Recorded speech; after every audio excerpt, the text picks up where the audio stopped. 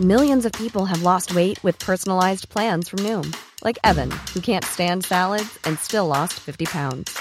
Salads generally for most people are the easy button, right? For me, that wasn't an option. I never really was a salad guy. That's just not who I am. But Noom worked for me. Get your personalized plan today at Noom.com. Real Noom user compensated to provide their story.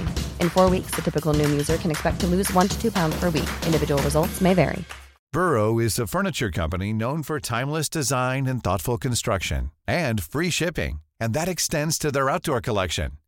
Their outdoor furniture is built to withstand the elements, featuring rust-proof stainless steel hardware, weather-ready teak, and quick-dry foam cushions. For Memorial Day, get 15% off your Burrow purchase at burrow.com/acast, and up to 25% off outdoor. That's up to 25% off outdoor furniture at burrow.com/acast. Millions of people have lost weight with personalized plans from Noom. Like Evan, who can't stand salads and still lost 50 pounds. Salads generally for most people are the easy button, right? For me, that wasn't an option. I never really was a salad guy. That's just not who I am. But Noom worked for me. Get your personalized plan today at Noom.com. Real Noom user compensated to provide their story. In 4 weeks, the typical Noom user can expect to lose 1 to 2 pounds per week. Individual results may vary.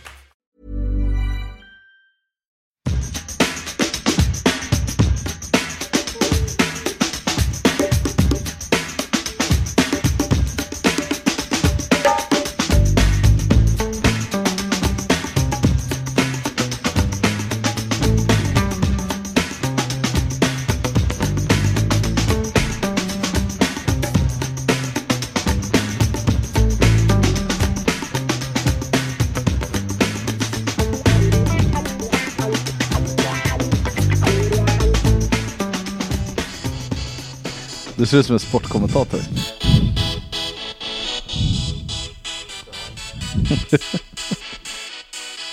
Välkomna till DIF-podden som kör live från Kung Karl. Jajamän. Idag är man inte stark. Tjena! Med oss idag har vi, eller först och främst kanske jag säga, vi ska gå igenom supporterkulturen främst inom våra led. Och kanske även att vi kollar lite hur det ser ut, eller hur det såg ut i landet i stort också. Vi snackar från millennieskiftet och några år bakåt och några år framåt. Med mig har jag en trio. En som är ganska välkänd och igenkänd. Vi börjar med välkommen Martin Lundgren. Tack! Kul att vara tillbaka i nytända DIF-podden. Ja, kul att jag har inte varit här sedan ni startade upp igen, så det känns skitkul. Taggat att få snacka lite gamla minnen. Det är det man gör bäst. Och tack för att du fixade plats åt oss här på Kung Karl. Säg inget till Gusten, man blir så jävla lack. Med oss har vi också Christian. Yes. Välkommen. Tack så mycket. En tredje gäst. Robin. Och du är också varmt välkommen. Hur skulle ni... Jag säger att ni är Ultras Stockholm. Delar av Ultras Stockholm. Säger ni emot mig då? Nej. Det stämmer väl? Var i alla fall. Var? Vi kan ta lite nu, här och nu. Liksom, hur aktiva är ni idag inom supporterscenen i Djurgården? Vem känner sig hugad att börja? Ja, jag tycker jag har varit rätt aktiv senaste åren. Men så fick jag en dotter förra året och det drog ju ner en hel del på bortaresan i alla fall. Men... Och hur ser du på Stockholms arena nu? Jag hade säsongskort på familjeläktaren förra säsongen. Men körde lite nomad-style mellan Sofia och familje och 210 då och då. Men mest Sofia. Eller jag känner mig mest hemma nu. Robin? Jag är väl ganska aktiv. Jag åker inte på jättemycket bortamatcher, men jag är väl engagerad i en del små projekt. Försöker bidra med sånt som jag kan bidra med sådär, och gå på så många matcher jag kan. Alla hemma i alla fall och en del borta. Och jag har haft säsongskort på 2.10 sedan flytten till nya arenan och ska flytta till Sofia till nästa säsong tillsammans med flera andra. Ja, det verkar som att det är många som gör så. Ja, det är på gång.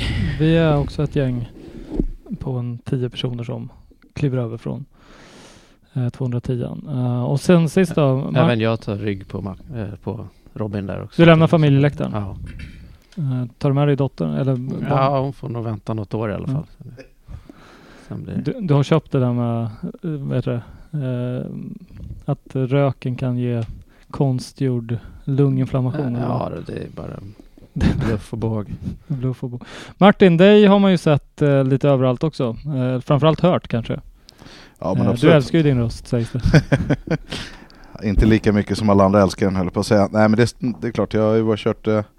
hade ju en period i... måste ha varit andra halvan av 2000-talet när jag stod på räcket en hel del.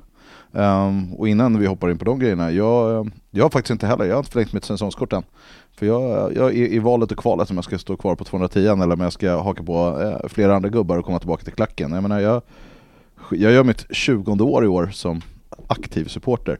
Och då kände jag, fan, om det är något år som man ska flytta tillbaka och köra klacken och gå tillbaka till rötterna så är det ju nu. Så jag tror att det känns som att det kan mycket väl bli Sofia-läktaren. Jag tänkte jag skulle bestämma mig här innan fredag. Men just nu så lutar det åt att komma tillbaka till Sofia-läktaren med resten av gubbultrasarna. Så vi får väl hitta vårt eget M höger och stå med armarna i kors och sura och sen försöka bidra så mycket som möjligt utifrån de premisserna. Ja, vi har ju en uttänkt plats redan. Har vi det? Som vi har planerat med några som redan står på Sofia. Krille och Pettan och dem. Ja, dröm. Så det blir... vi har en plats. Perfekt. Ja. Ja, men det känns som att man... måste man vara 100 plus i kilo för att få vara med där, eller? Ja, jag är ju med. Ja, det är sant. Men du har ju dispens. Ja. Är du 100 plus? Ja. Ingen riktig kar under ett deciton, det är sen gammalt. Ja, men det känns jävligt kul. Och det känns också som att klacken är verkligen lyfte sig i perioder förra året. Och att det finns liksom en lite nytändning runt Sofia. Tycker du det? Jag tycker att överlag så gjorde vi en svag säsong. Det från dubbla perspektiv. Alltså det stora problemet är lägsta nivån, framförallt i antal. Men däremot högsta nivån i stämning tycker jag blir bättre hela tiden. Och jag tycker det blir också en tajtare och tajtare kärna, vilket är jävligt kul att se, vilket är liksom själva grogrunden för förutsättningarna. Sen är det klart att de här perioderna när klacken sjunker ner till under 1000 pers, det är klart att det inte är bra. Det är klart att det påverkar stämningen som fan. Men det var också en otroligt märklig säsong förra året när det var från att vara liksom 7:e himlen och känna att det var fan, nu är det på gång, till att fullständigt falla igenom totalt och mycket, jag tror att mycket grejer runt Djurgården tog väldigt mycket kraft av väldigt många. Plus att vi har en generation som liksom är på väg upp i föräldraåldern och där många ledande har också fått barn, och det tror jag har påverkat kanske än mest liksom 210 och slakthuskurvan där uppslutningen har varit stundtals katastrofal under året. Men samtidigt, jag menar, våra högsta nivåer under 2018 kanske är några av de högsta vi har sett sen flytten till Tele2. Ja, bra utläggning. Jag håller med dig delvis. Jag tycker det är lite så här, jag menar, det är inte alla som föder barn titt som tätt heller. Jag tycker någonstans att situationen som var ju att vi kommer från ett par år nu där vi har sålt mycket. Många förväntar sig att vi har mycket pengar. Vi har mer pengar än på någonsin kanske. Många hade förväntat sig vi kom 3, gör en satsning. Ambitionen måste vara att komma bättre än förra året. Den här satsningen kommer inte riktigt. Samtidigt som våra antagonister springer bra. För tidigare, för de senaste 10 åren har vi haft en antagonist som i ärlighetens namn alltid är i toppen. Gnaget har ändå gjort det bra. Det är vi vana med på något sätt. Nu kom liksom det här sumpgänget och låg bra till. Samtidigt som man känner frustration på vad fan, hade vi bara lättat lite på läder hade vi också varit där. Alltså, jag kan bara tala för mig själv, men min frustration mot Djurgården hade ingenting med det sportsliga att göra. Jag hade rimliga förväntningar. Alltså, lyssnar man till vad Henrik och Bosse och Lars-Erik och vad styrelsen säger, så var det ingen där som pratade om en satsning eller att spendera några stora summor. Man hade samma ambitionsnivå som man hade året innan. Vi sålde några, vi lyckades inte riktigt fylla luckorna framförallt på anfallssidan, och det gav jäkligt tydliga konsekvenser, plus att vi hade regelbundna skador på ett par nyckelspelare. Och det var man tydliga med den? Jag tycker att det var glasklart. Och jag tycker att alla målade upp en förväntansbild att Djurgården skulle spendera 50 miljoner i sommarfönstret som ingen annan pratade om. Det var någonting som kom liksom sprunget ur supporternas förväntningar efter kuppen och känslan av att vi var med i toppen, vi kan gå för dubbel, det finns alla de delarna. Så jag delade inte riktigt den. Min frustration och mitt engagemang, om man får uttrycka sig så, det fick sig nog snarare en törn kring det som jag alltid tjatar om, infrastrukturen runt Djurgården och hur man kommunicerar och hur man hanterar supportrar och biljettförsäljning och sådana grejer. Det sög snarare musten ur mig, snarare än det sportsliga. Att det går att det svänger i fotbollen, det börjar man bli van vid liksom. Inte för att jag någonsin accepterar det, men det var ju framförallt avsaknad av en striker där i andra halvåret och det är ju verkligen inte bara att trolla fram. Det går att värva ihop en stabil backlinje, men en striker växer inte på träd. Nej, jag håller med. Man har 10 givna mål. Men det var ju många spelare också som Sebbe Larsson var vi också hög i, och de fick vi inte. Antonsson. Och sådär, så att de försökte i alla fall. Ja. Små marginaler mot oss. Jag menar, det sista jag vill att Djurgården gör, det är att ta chansningar.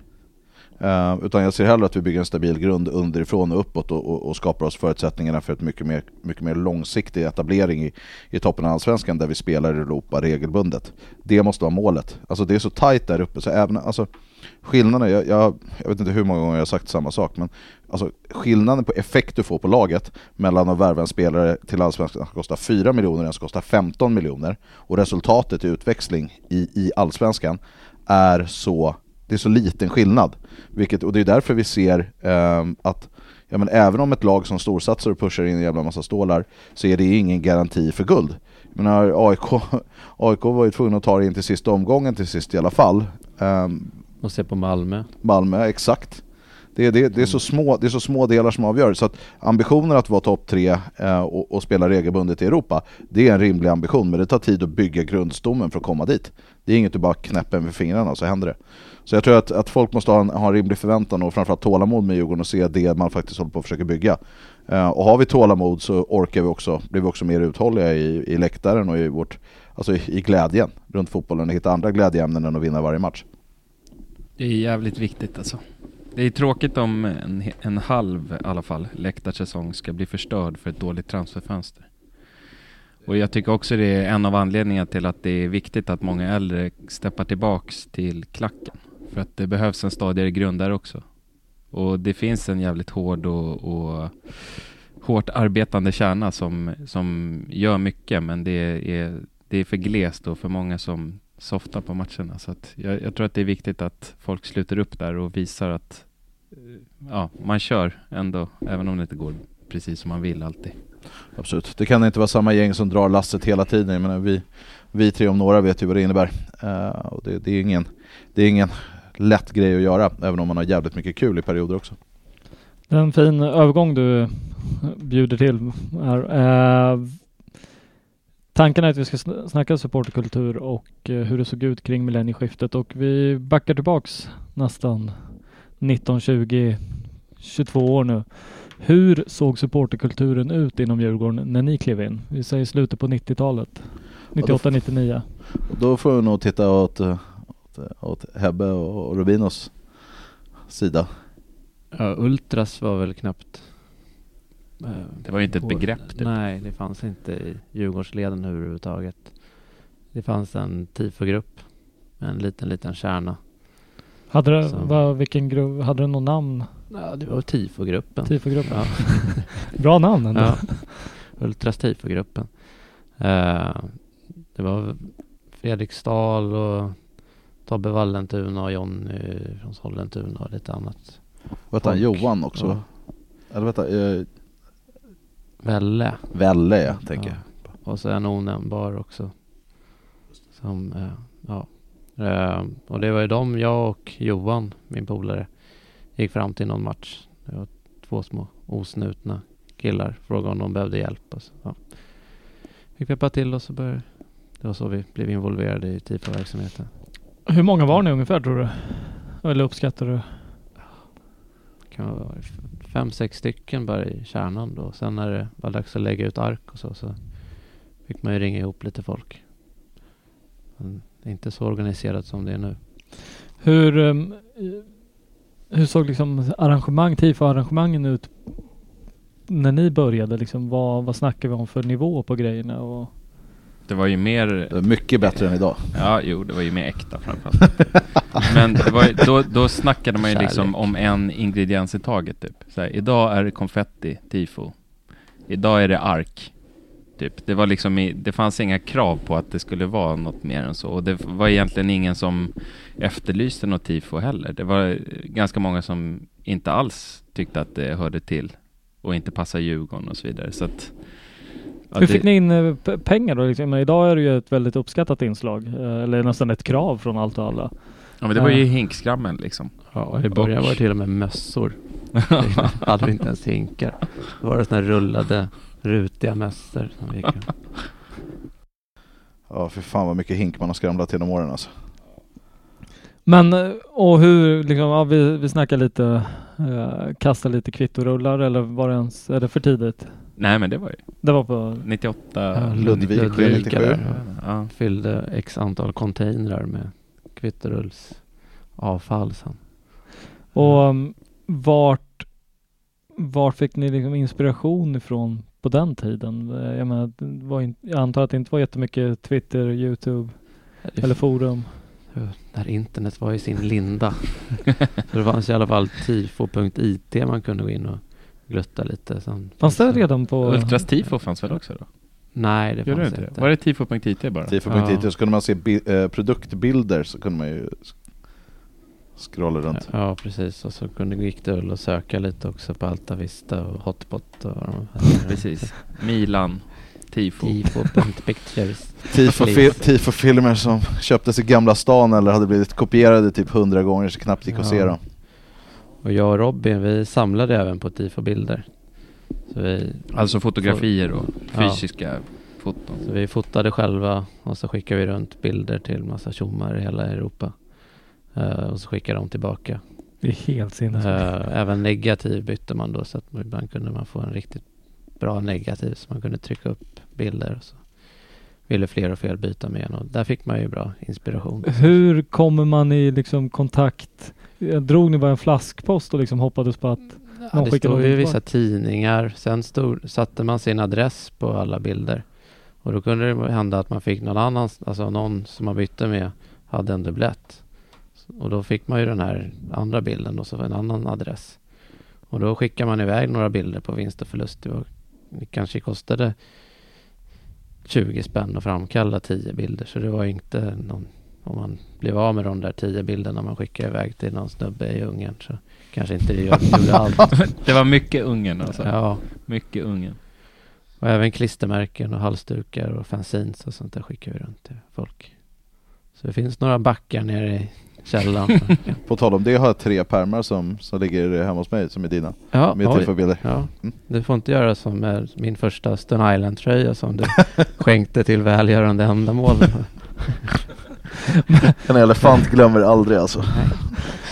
Men kunde ni ta inspiration från de här, om ni fick några tifo-bilder från yttre Ungern här, liksom, var det bara kopiera rakt av, eller var man restriktiv med det? Det känns ju inte som att det var lika enkelt som idag, att folk kommer app, det är en riktig copycat. Ja, för då spreds det ju inte. Då var det ju bara de som var på plats. Ja, och de som hade sett de där bilderna då, som alla hade ju inte sett Dyskjör-tifot 95 när de gjorde laguppställningen.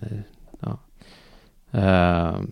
Så då var det ju lättare att kopiera något, eller i alla fall ta inspiration från. Det handlar väl ganska mycket om förutsättningar också. Att vad vi än gjorde var ju typ försök liksom. För det fanns ju ingen erfarenhet direkt. Så om man skulle göra något avancerat så var det ju alltid en chansning och man fick prova sig fram liksom. Det fanns ingen rutin egentligen att Nej. luta sig tillbaka mot. Ta bara Stockholmssilhuetten, hur många, vad är det, 2001 va? Ja. Vad var ni, 5 pers? Ja, jag tror det. Så uppskissat på fri hand i Torben Grutsalen. Det är lite skillnad mot idag alltså. Ja. Och så bara, aha, okej, det funkar inte med pensel. Ja, det är ju så stort liksom. Okej, hur ska vi göra nu då? Och så hade vi sett någon Milan-film när de hade någon stor sån här något aggregat och någon Tryckluft. Ja, tryckluftsgrej där som man hällde ner färgen och kanna och höll på med någon slang där. Men jag vet inte om vi investerade i en sån, men jag vet inte om vi fick den att funka. Nej.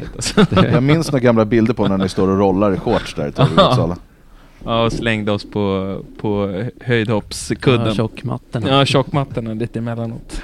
Men ni sa att... I mögelstanken. Det är ganska mycket slänga sig på tjockmattor. Vad skulle jag tänka på? Jo, ni sa att ultrasdelen fanns inte mer eller mindre när ni klev in. Hur kommer det sig att ni liksom att det var, jag menar, hur såg det ut då? Känns som att Djurgården var ganska mycket England redan på den tiden. Alltså det var blandat. Det var en del skinheads. Det var alltså det kändes inte för mig i alla fall när jag började gå, så kändes det väl inte direkt som det fanns någon sån här tydlig stil, utan det var ganska allmänt, det är ganska brokigt liksom.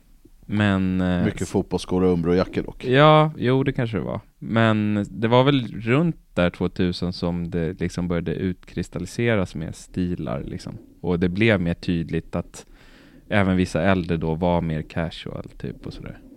Och ja, det är min upplevelse i alla fall. Men det som den tydligaste skillnaden mellan typ 95, 98 och de åren och tidigt 2000, det är väl att de här skinnskallarna försvann liksom. För det var ju liksom ett mer... Av sig självt eller bara... Det vet jag inte. Nej. Det känns väl som att det kanske blev omodernt också, men det städades bort liksom. Av sig själv, jag vet inte. Förutom sharparna. Jo, några sharpar, men liksom då innan så stod de ju mer och betedde sig liksom. Så att... Jag menar 99 var det inte, när jag började stå i klacken, då var det var inte mycket kvar av den kulturen då. Det var min första bortamatch i fotbollen var nog 99. Då var det ju ändå så här någon som spelade någon så här sjukt kassettband med någon jävla vit maktmusik typ. Så det var ju ändå så här, okej så här. På en JK-buss. Ja, jag gillar ju hiphop, men okej.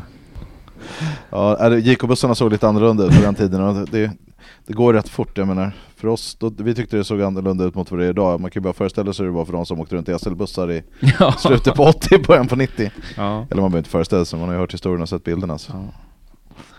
Lite grisigare. Lite grisigare, ja, kan tänka mig det. Men ni kliver in och fattar direkt tycke för det här med ultras, tifo. Och det fanns då tifogruppen, eller vad vi ska kalla den. Och sen då, för ni var väl med och bildade det som blev Ultra Stockholm? Ja, de där lite äldre följde av en efter en, och så var det vi som var kvar. Och vi tog väl ett litet steg in då mot inte bara tifo-kulturen utan även ultraskulturen. Och då startade vi Ultra Stockholm, men det var inte alls samma. Vilket år var det då? 2001 va? 99. 99 var det. Första US-flaggen är 99 faktiskt. Ja. Börjar bli gammal nu. Ja. Var Bayern först? Mygga av mig. Med vad? Med allt väl? Ja, de hade väl Söderbröder och... De hade en banderoll där det stod Inferno Playboys, kommer jag ihåg. Det var samtidigt som AIK hade en där det stod Irreducibili Norra Stå. Så det svingades friskt med namnen på den tiden. Jag tror inte det var mycket substans i de där. Det var mycket banderoller som bara hängde för sakens skull. Men jag menar, det är klart... Det hade vi också. Man kan ju ändå inte... Jag tycker inte man kan ta bort ändå Hellboms påverkan på ultraskulturen med och vad liksom tifo-shoppen i Gamla stan betydde för generationen då. Ja. Det var en av de få ställen där det fanns. Det är ju då en äldre Hammarby Ultras. Ja. som vi också har bytt en del tifo-foton med. När man pratar om den här, jag menar, mitten på 2000-talet så var det ju alltid mycket surr om liksom äktheten i ultras och vilka var egentligen riktiga ultrasgrupper, vilka var inte, när man liksom började förstå mer vad ultras faktiskt var i Sverige och det började utkristallisera sig. Det var ju en ständig diskussion om vilka som var plast och vilka som inte var. Och man skulle helst göra banderoller på latin. Ja, det var mycket konstiga grejer där i början. Ja, men det känns ju typ som att det är nästan först nu de senaste åren som det har liksom blivit det som man själv drömde om när man kollar på de här bilderna för 20 år sedan. Den sociala biten har blivit det som vi drömde om då. Det tog 20 år ungefär. Ja, men typ. Och nu kan man ju ändå vara i hyfsad ålder och ändå kunna befinna sig i sån miljö utan att det liksom är helt konstigt. Ja. Eller fullständigt malplacerad. Liksom. Ja, precis. Och nu känns det som att det liksom, det finns. Det är någonting som finns liksom. Det är bara som det vi pratade om precis innan vi började spela in hur sjukt saker och ting ter sig över tid när man tittar tillbaka på vad UCS började som och vad idén var då och vad UCS sen blev och hur otroligt viktiga och direkt avgörande de är för våran supportkultur idag. Det är ju sjuk utveckling. Vi kommer nog in på det. Ja. Men okej då, Ultra Stockholm bildas. Vad var den största skillnaden mot den tidigare gruppen då? Liksom, varför behövdes det skapas något tydligare ren ultras? Det var väl intresse liksom. Ja, vi kände väl att vi var mer ett gäng också. Alltså i alla fall kärnan då inom Ultra Stockholm eller tifogruppen. Vi var ett gäng som vi hängde liksom på vardagar, kvällar och helger och vi åkte tillsammans på bortamatcher. Vi stod med varandra. Och då kändes det att vi gick mer och mer till att bli en ultrasgrupp och inte bara några som la ut ark på matcherna. Ja. Börjar ni växa också nu som grupp eller? Nej.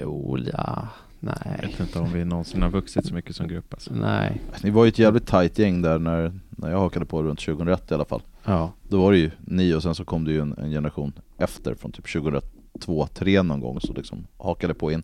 Då växte det lite grann under den perioden innan repressionen tog fart 2004-2005 ordentligt. Vad hände då? Abbe Törsleff och Jonny Brennemark och Godvik och allt vad de nu hette som hade den ena härliga idén för hur man skulle kunna diktera villkoren för läktarkulturen efter den andra. Det var dödskalleförbud och det var en pyroteknikfrågan kom igång på allvar och det var frågor om gruppsymboler som var om det var huruvida det var tillåtet att ha grupper på läktaren som inte var officiella supporterföreningar. Man la sig i allt från högt till lågt och jag menar. Och väktarna gick upp på läktaren hela tiden. Ja, det var liksom fullt härj. Jag menar, var det 2004 va, som det var fullt slagsmål i premiären bakom läktaren med vakterna. Det var ju en typisk sån grej som uppstod regelbundet på grund av alltså i vissa fall rena förföljelser. Jag säger inte att det var nödvändigtvis så att jag menar, pyrotekniken var en faktor. Det var olagligt av deras jobb att stoppa det, men det var framförallt inte pyroteknikfrågorna som var de stora knytpunkterna, utan det var att Ultra Stockholm på den tiden accepterade inte vissa typer av regler som sattes upp och hittades på från de styrande runt Djurgården. Och de bevingade orden från Bosse Andersson var väl 2004 eller något sånt där, och du fick väl någon bevingad av Bosse Lundqvist några år tidigare. Ja. Bosse Andersson kallade i alla fall mig där för de kallade in mig på kontoret på Klockis och Bosse avslutade en väldigt känslofylld diskussion avslutades med Martin Lundgren, du ska veta om en sak och det är att du är det enskilt största hotet mot Djurgården fotbolls framtid. Och då var jag nog inte ens 20 bast fyllda, så det var en hårtork utan dess like. Man kan ju säga att vi hade en del vi höll inte riktigt med varandra i alla frågor. Det gör vi fortfarande inte, fast kanske på en liten annan nivå idag. Men vi satt väl också i någon möte med Lunkan och fick höra något. Försökte pressa ur vilka det var som hade tagit in bengaler. Och det var inte vi i en dataväska. Genom pressentrén. Till slut reste han sig upp högröd i ansiktet och bara, då lägger vi ner hela föreningen då. Känner lite skuld där då. Men. Ja, men det var ju en sjukt märklig period när den högre delen av föreningsledningen, det började väl runt 2002 va? när liksom tifo-verksamheten i Ultra Stockholm hade kommit igång ganska ordentligt. Det fanns första gången i alla fall någon slags embryo till struktur och organisation och sådana saker. 2001 var det också ganska organiserat. Ja, det är sant. Men det var väl då kanske? Ja, någonstans där började det.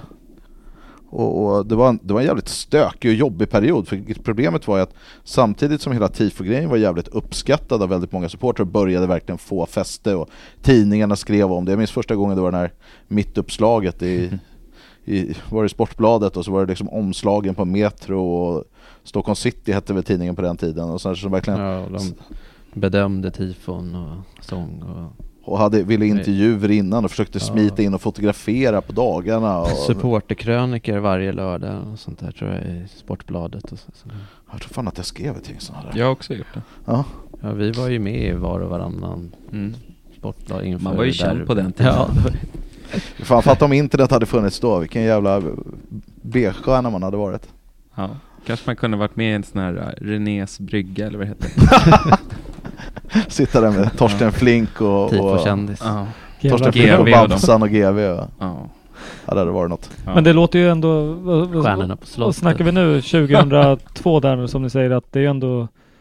Det är inte jättemånga år sedan ändå liksom, att Djurgården har synpunkter på vilka typer av symboler, om vi snackar dödskalle. Det låter helt otänkbart idag. Ja, men grejen var att allt det här var så otroligt nytt, och det alltså, man hade samma problem då, fast kanske ännu större, och inte kunna särskilja huliganismen, tifokulturen, ultrasdelen, budskap, alltså alla komponenter har olika liksom drivkrafter. Det vet jag i princip alla de som lyssnar på det här. Men på den tiden så var allting var så jävla nytt. Så de visste inte hur de skulle hantera det, och när de såg kraften i det så ville de vara med och styra det och tala om minsann vad som gällde även på läktarna. På den tiden fanns det liksom inte den distinktionen mellan att föreningen har sitt och läktarna har sitt, och det fanns liksom inte heller några forum. De såg ju oss som ett gäng kaxiga snorungar som vägrade gå i led när alla andra gjorde det. Det var väl ungefär så det var också. Helt fel var det inte. Nej, alltså det är väl, analysen är väl inte fel, det är väl slutsatsen eller åtgärderna som var problemet. Och jag vill minnas att det var en period när Ultra Stockholms namn inte ens fick användas eller synas, så det var ett jävla liv med järnkaminerna, och det var väl då Mats var ordförande för mig på den tiden. Det var hänt mycket förvirrande 19 var nere med en målarfärgspyts på Röpabanan och försökte måla över någon dödskalle som tydligen skulle vara alldeles för lik SS dödskallen.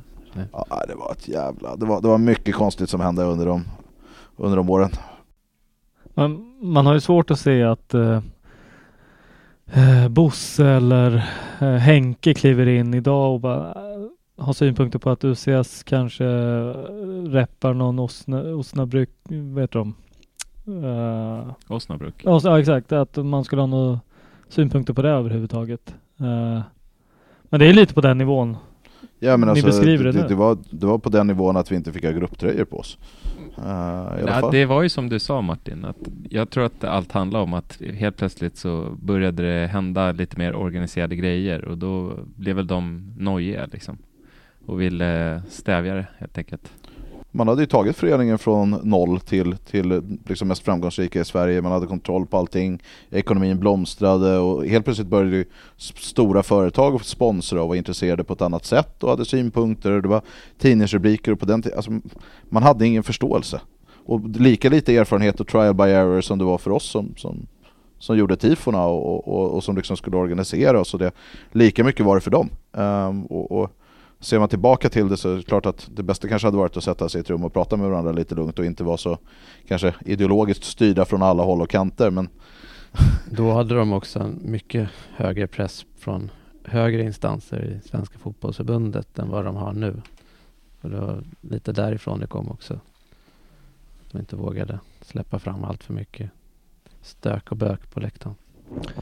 När tog TIF-arrangemangen liksom fart på riktigt då? När började det bli, om vi ser från början, alltså jämför med bildandet av Ultra Stockholm, när blev det liksom lite kvalitet i leveransen? Säger inte att det inte var kvalitet innan, men 2001. 2001 är väl när det blev bra. Men om man jämför med idag så... I och för sig 99 var det ju vissa skitfeta pyrotifon och sånt. Men, ja, och Ja, 99 då känns vi väl började som... göra lite, inte bara lägga ut några fält av ark, utan vi gjorde i alla fall ett Hela EKG-hjärta där på Örebro och så det. Men den stora brytpunkten kom ju med Råsunda-derbyna. 0-1 med soluppgång och Stockholms-siluetten och de grejerna. Där var det ju, liksom... det fanns finess med. Ja, precis. Men 99 var ju första säsongen när man visste liksom, nu är det derby, nu är det tifo. Och det liksom det kändes som att det var etablerat. Sen vart väl Superettan lite så här träningsår typ. Ja. Och vi åkte runt på bortamatcher och sådär. Men det var ju ändå liksom man kunde inte direkt göra några tifon mot Café Opera och sådär. Fast vi försökte med ballonger och konfetti och måla tvåfärgsflaggor. Fredagsmatchen mot Café Opera, ballongtifo. Ja. Ballong och kvittrullar och konfetti, va? Ja, jag tror det. Men sen 2001 då blev det liksom mer strukturerat och leverans liksom. Det var ju första gången som ni började planera, som jag minns det när jag var med och gjorde någon tid från 99 och så var jag med och hjälpte till de få grejerna vi gjorde under 00, men 01 var ju första gången som det verkligen var så här, okej, det här är planen till den här matchen, och man började planera en säsong och det var liksom, det gjordes inköp. Jag ska inte säga att de gjordes i tid, men för jag vill alltid minnas att allting var i sista sekund. Ja. Men det är fortfarande idag. Då satte vi traditionen att jobba dygnet runt sista 3 dagar. Ja. Fan. Ja, det kommer man ihåg att det stod mycket på Järnkaminernas hemsida att nu behöver vi hjälp mer eller mindre 48 timmar i sträck nu. Ja. Men det är också på den tiden, det är, man pratar om vad som har hänt sen. På den tiden kunde man ju faktiskt göra så, för det fanns ju liksom inget... När ultraskulturen var i sin linda i Sverige så fanns det ju inte heller det sättet att tifogrupperna eller ultrasgrupperna då jagade varandra eller försökte hoppa på varandra en tifofix och sådana saker. Så man kunde ju annonsera öppet efter folk och samlingar utanför läktarna, och man behövde inte gå i grupp. Fokuset låg ju på tifokulturen och sammanhållningen, medan andra inslag har kommit mycket, mycket senare. Det var ganska uppdelat på den tiden. Ja, alla de yngre som har blivit ultras idag kanske hade blivit DI eller någonting sånt på den tiden. Det är ju DMG. Ja, DMG. På den tiden också var det inte så att, det var vi också lite inne på, att brändes det så försökte man aktivt plocka brännaren, va? Det är ju också helt efterblivet. Så skötte vi kanske inte bränningarna så jävla snyggt alla gånger. Det var en annan väska och lite skor och lite allt möjligt, som, framförallt i gaten där uppe. Ja, så... Fan, jag minns jag kommer inte ihåg vilken match det var, men när lågorna var så här 2,5 meter höga i mitten av gaten. Brände mig ordentligt på händerna.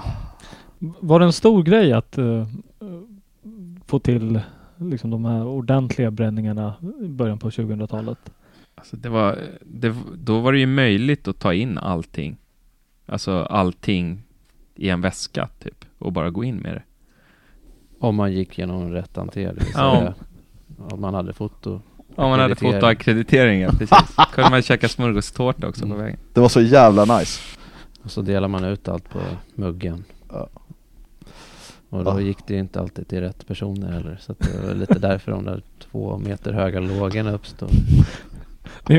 Det delades bara ut. Ja, men det var ju, alltså grejen var att det fanns ju inget internet, det fanns inget liksom, inga appar och dela information i eller skapa tillfälliga grupper och sånt, utan det var liksom, det var word of mouth. Det var okej. När man visste rykte lite innan så där att men det skulle bränna, man började sprida ut det lite grann, och sen så men i halvtid den bortersta muggen mot västra, 2 bortre båsen, knacka på så får en bengal liksom.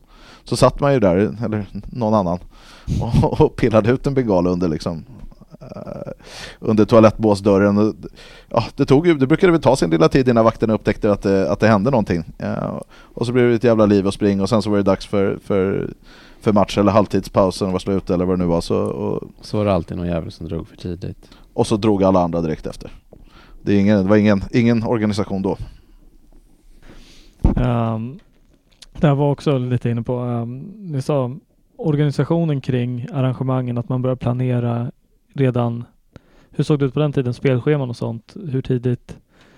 För jag har ju hört mycket typ vissa tifon, partisantifot gjordes väl bara väldigt tätt in på, till exempel. Ja, partisan, alltså det var ju också så här att det fanns ju inga lager och ingen struktur och sådana saker som man kanske har idag, eller liksom så här färdiga, så jättemånga färdiga tifo-idéer. Vi hade väl ett par stycken som, i alla fall när jag har för mig att jag någon gång under 2003 eller något sånt där tog över ansvaret för koordinering och sådana grejer, och då visste, det är klart att vi visste ungefär, vi hade 4 derbyn, och så visste man att vi behöver 4 derbytifon under året, och så försökte man liksom planera det hyfsat och ha färdiga tifo-idéer. Men varje gång det dök upp en ny stormatch, eller man kom in mot ett Göteborg eller mot en Malmö-match, eller vi fick någon stormatch på Råsund eller någon Europa som inte var förberett, då gällde det att försöka snyta någonting i bakfickan med det material man hade, och försöka se hur mycket folk man kunde få dit. Alltså, jag menar, tifo-fixen kunde ju variera mellan 3 och 100 pers. Så det var ju väldigt svårt att förutse liksom vilka resurser man hade. Men mycket riktigt, partisantifot Forza, den ritade jag på rutat papper kvällen innan. Och så hade vi jättemycket ark, så vi fick bara, det är några, den skarpsynte kan säkert börja räkna rutor i den där bilden som finns från den arkskissen, men det var en del ändringar som fick göras på grund av att arken inte räckte helt enkelt. Vilket man upptäckte när man hade gjort 4 av 5 bokstäver. Ja, första skissen var väl ingen stjärna till exempel. Det var väl ett Djurgårdsmärke, va? Klubb. Det tror jag stämmer. Jag tror att stjärnan kom till där, och sen kom vi på efterhand, tror jag, att det var ju bra att det var en röd stjärna där bakom. Det var säkert provocerande. Ja, hur? Det såg schysst ut när vi började göra den, och tänkte att det blir säkert jättebra. Sverigeflaggan, den blårandiga Sverigeflaggan på vad blir det? Östra övriga, den gjorde vi bara på plats för att det fanns ark över. Så det var bara, det var lite mer ad hoc då, och lite mer känsla i det. Men samtidigt, en del av grejerna planerades ju väldigt långt innan. Jag menar, då är vi framme precis i början av fabriken med Usual Suspects och det, men det var ju väldigt lång planering innan. Gick och dagen var också väldigt lång planering och sådär. Så det är lite synd på Forza-tifot att det inte är tillräckligt med folk nere vid A1. Det stör. Det är ju det, en liten parentes. Så är det är klart. Jag personligen har alltid hållit 9-1 med den här gulröda soluppgången, eller vad ska jag säga, solstrålarna bakom högre. För den är så otroligt. Nej, utan den som gjordes senare när vi står på norra mot Bayern. Det är som en gulröd bakgrund och så ljusblått 9-1 med vita outlines som håller stripes med pinnar på. För den är så otroligt tät och varenda linje är helt perfekt, så man är liksom ska in och grotta i riktigt nörderi, vilket man gillar. Höll man på så på den tiden att man bedömde? Det är precis som idag. Det var ju bara att det inte gick att zooma in skiten ordentligt på analoga bilder liksom. Och hur såg det ut, nu har vi bara snackat inom våra led, hur såg det ut främst i Stockholm då? hur mycket motstånd? Ja, tifomässigt, ultrasmässigt. Alltså det var ju inte något lag som hade så här jättehög kvalitet direkt, skulle jag säga. Alla hade gått lite olika riktningar där i början. Hammarby körde nästan alltid plaststripes, eller ihoptejpade plaststripes som de målar med spray på. Så det såg ganska sunkigt ut. Och Gnaget, de har väl gjort samma ungefär varje gång och gör fortfarande det typ. Tycker jag i alla fall. Megasize flagg och lite stripes och lite bengaler och så här. Det ser typ alltid likadant ut. Men det var ju också, alla inspirerades av varandra. Jag minns den här perioden när det var, man måste vara typ 02 till 05 eller sånt där, när alltid var megasize på innerplanen framför. Av någon förbannad anledning. Ja. Och ingen riktigt kunde, jag tänker tillbaka på det, ingen aning om varför eller vad. Nej, det var ett standard alltså. Ja. För det var samma flaggor typ varje gång. Absolut. Ja. Alla tifon skulle ramas in med megasize på innerplanen precis framför stängslet. Det var ändå rätt fett, kan jag tycka. Ja, om de hade kanske varit fetare om man hade haft upp de här enorma 4x5 meters plaggen upp i klacken, tror jag.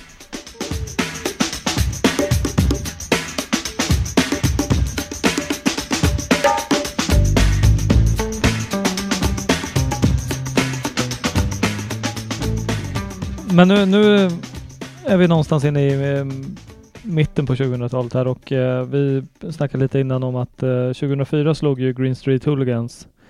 Du sa att det var din favoritfilm, Martin. Nej, Football Factory var min. Men sett till, vi har ju tittat på ganska mycket bilder på er från den tiden idag, och om vi säger att ni var Ultras Stockholm och så småningom Fabriken, vissa utav er, så som ni var klädda då har ju inte jättemycket med hur dagens Ultras ser ut. Det var väl mer en allmän, liksom, mer casual stil? Alltså, Ja, det var ju en jävla boom där. Och då spelar det ingen roll om man var ultras eller... Alla gick i rutig skjorta. Ja. Men sen var det väl inte heller Vita trainers. så tydligt hur en ultras såg ut liksom. Det var ju mer någonting man var liksom. Kanske tycker jag väl fortfarande. Alltså att man behöver inte ha några speciella kläder på sig för att vara ultras liksom. Men det var ju desto tydligare om man hade en Burberry-caps. Då syntes det ju att man var fotbollssupporter liksom på en gång. Ja, det var en del i identiteten att liksom, som skapades. Jag menar, där var ju, om det var någonting som vi definitivt var bättre på den tiden, så var det fan att klä oss alltså. Vita trainers, Everso jeans, en rutig skjorta och en skön kepa, så var man ju klar. Dröm. Det är för lite sånt idag. Alltså jag gillade det där modet. Jag tyckte det var grymt. I våra led så var det ju också många som inte stökade som klädde sig. Casual-granar. Ja, där har vi epitetet casual-granar då, som Bajarna satte på oss, som vi gärna tog till oss. Vi var sjukt välklädda. Ja. Det var ju några samlingar, eller en som jag minns extra starkt, men jag vet inte ens vilken match det var, men på gamla Herbie James där vid NK. När folk stod på borden och det var, jag tror att det var en match på stadion, för jag för mig att vi gick någon slags kortege bort dit. Men premiären 04. Var det? Ja. Men då var ju verkligen alla dressade. Det måste ha sett helt sjukt ut för någon som inte hade någon koll på det där liksom. De som inte var, de fick smita in på NK tvärs över gatan och köpa. Ja, eller hur? Du är inte tillräckligt snygg. Köp en piké. Kuta över det på andra sidan och köp något från Lacoste. Ja, eller hur? Fick åka bort till Gullmarsplan och handla. Ja, det var också, jag minns året innan, eller 2 år innan, som också cupkvarten på stadion, va? Mot Gnarret? Ja, med samlingen nere på Stureplan där runt. Det var också helt brutalt runt Stureplan. Alltså alla hade klivit ut där dressade. Och det var väl också en av de första gångerna som man verkligen såg en där liksom casuals, ultras och ligister liksom hookade upp med varandra. Det var en väldigt speciell grej liksom.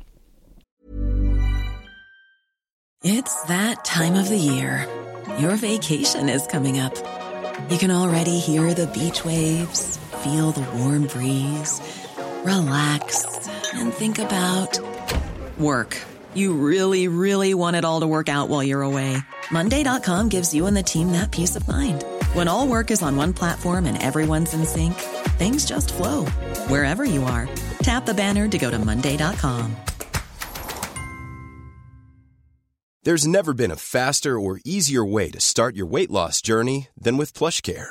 PlushCare accepts most insurance plans and gives you online access to board-certified physicians who can prescribe FDA-approved weight loss medications like Wegovy and Zepbound for those who qualify. Take charge of your health and speak with a board-certified physician about a weight loss plan that's right for you. Get started today at plushcare.com/weightloss. That's plushcare.com/weightloss. plushcare.com/weightloss. Burrow's furniture is built for the way you live. From ensuring easy assembly and disassembly to honoring highly requested new colors for their award-winning seating, they always have their customers in mind. Their modular seating is made out of durable materials to last and grow with you. And with Burrow, you always get fast, free shipping. Get up to 60% off during Burrow's Memorial Day sale at burrow.com/ACAST. That's burrow.com/ACAST. burrow.com/ACAST. För det hände inte förr i tiden, eller? Alltså jag kan bara svara för mig själv, men jag kan inte minnas någonting riktigt före det så var i den magnituden. Jag vet inte vad ni säger, grabbar. Alltså, vi har väl varit involverad med stök och bök. Alltså vi som var i TIFO-gruppen samtidigt som andra som var då mer i DMG och det hjälpte till TIFO-gruppen Ultra Stockholm. Så att jag har blandat upp lite ända sedan dess, tycker jag. Ja, men absolut. Ja, ända från början. Ja, men det kanske blev mest tydligt då när det var 3 samlingar som blev en där på Stureplan. Det var fett. Ja. När var det Grappa-samlingarna kom till? Oj, det är långt senare. Det är långt senare. Då är vi framme någonstans runt typ 2008? Ja, okay. Någonstans där. 114. Ja. Det var också några riktigt klassiska samlingar. Alltså. Ja.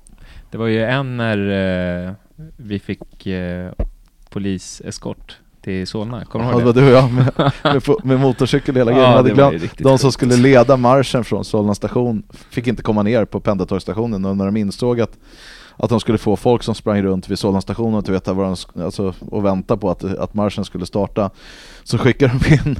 Det var du och jag bara, va? Ja, du klev ju fram till en polis och bara jag måste dit, jag måste kontrollera massorna. Och han bara hoppa in i bilen. Och så la han sig framför, drog på blåljus, och taxichaffisen hade ju liksom sitt livsdag och bara nu kör vi grabbar. I rusningstrafiken, det var helt briljant. Bästa resan till Solna någonsin. Ja, det var bra. Och du löste det sen också. Ja, jag gjorde det. Men det var inte det Stockholm tillhör oss derbyt? Jo, jag tror det. Det var det. För det var någon frontbandroll där. Ja, men det måste ha varit den. Bland de första Vasaparken-samlingarna. Kan det stämma? Det låter... Ja, men det måste det ha varit. För det var totalt kaos där borta vid... vad heter det? Karlberg. Nu hoppar vi lite fram och tillbaka mellan årtalen, men det är fortfarande 2000-talet. Och det som idag är bland den enda ultrasgrupp som vi har väl UCS. Hur föddes UCS och varför? Alltså grejen var ju att eftersom US var ansvariga för att göra tifon och ändå hade någon form av liksom officiell kontakt med klubben för att kunna få tillstånd att komma in på arenorna i förtid och sådär, så kunde inte US officiellt arrangera några bränningar liksom. Så det behövdes en annan grupp. Ett skalbolag. Ja, några som man kunde skylla på liksom. Och det var väl i princip så som UCS föddes. Och det var ju ett gäng killar som älskade kaos liksom. Som var de som brände mest, och de tog på sig det liksom. Och hur långt efter det kom fabriken till? Och varför kom fabriken till? Ja, det är väl min tur då. Fabriken var väl 05? Fabriken 05, och vi la ju ner Ultra Stockholm 04. Varför la ni ner? Det var repressionen. Alltså vi var ju nästan alla de som var ansvariga var ju avstängda. Jag var avstängd. Efter att jag blev avstängd, kuppen Norrköping borta. Är den här legendariska? Ja. Men han kom inte ens fram till arenan, för jag åkte på det gänget som slåss inne på läktaren eller så Djurgårdarna slåss med inne på läktaren är samma gäng som spöade mig i allén på vägen till arenan. Så jag one show hooligan dessutom. Så jag såg faktiskt jag såg inte matchen. Jag var på Norrköpings sjukhus då med ett avtryck av en doja i nyllet.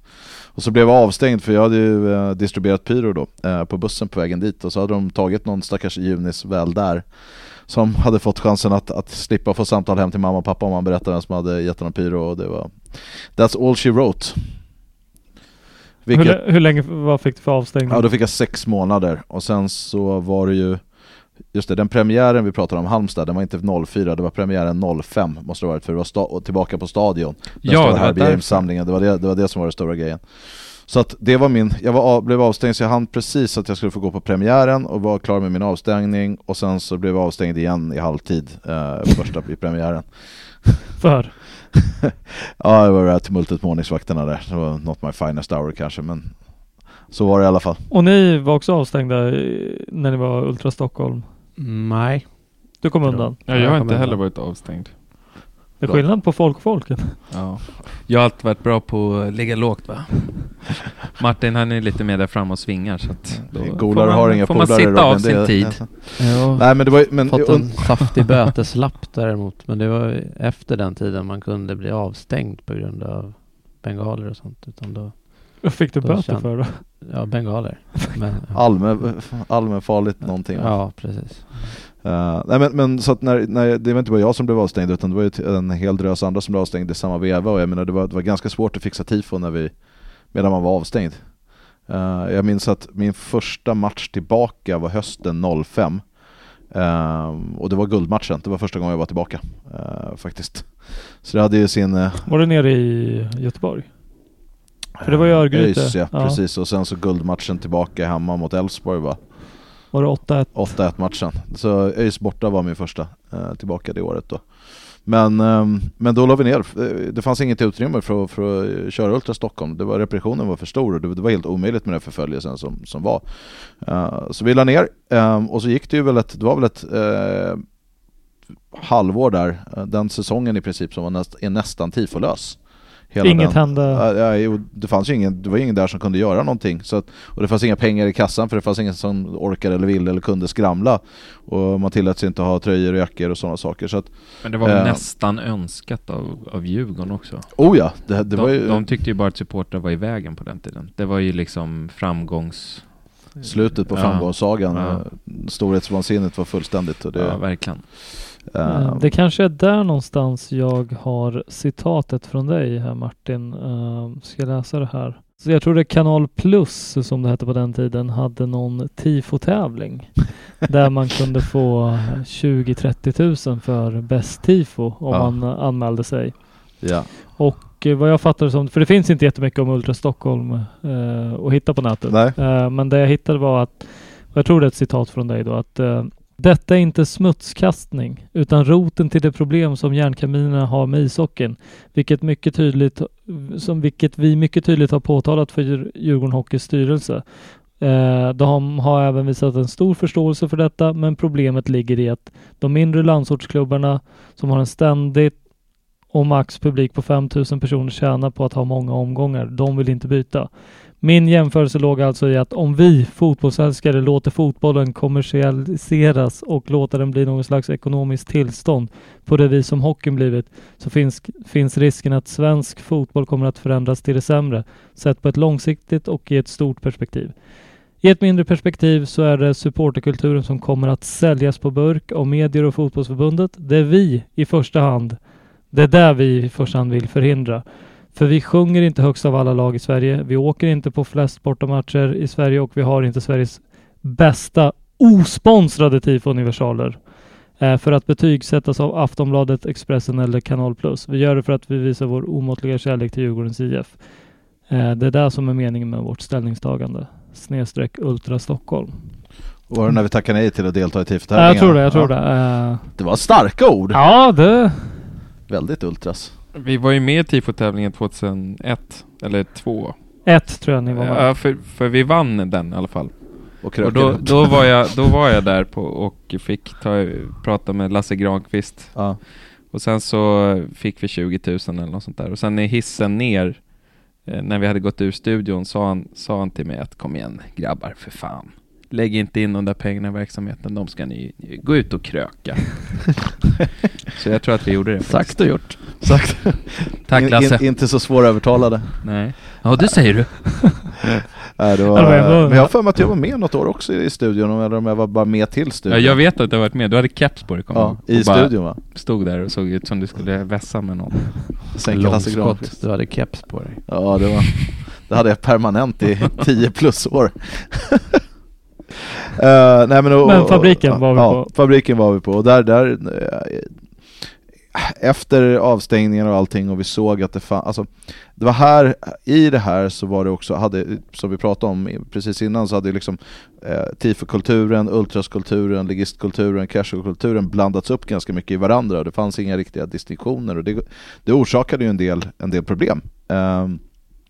Och också gjorde det svårt att rekrytera och sådana saker. Så det var jag och Adam Schulkin som träffades över en bira på RB James då, tillsammans med några andra glada entusiaster, några som hade varit lite utkanten av den tifo-verksamheten under Ultra Stockholm-tiden och några nya och lite gamla och sådär, och sa bara att okej, men om vi skulle försöka göra någonting annat då, om vi skulle försöka lösa problemet med och särskilja det här och göra en renodlad tifo-grupp.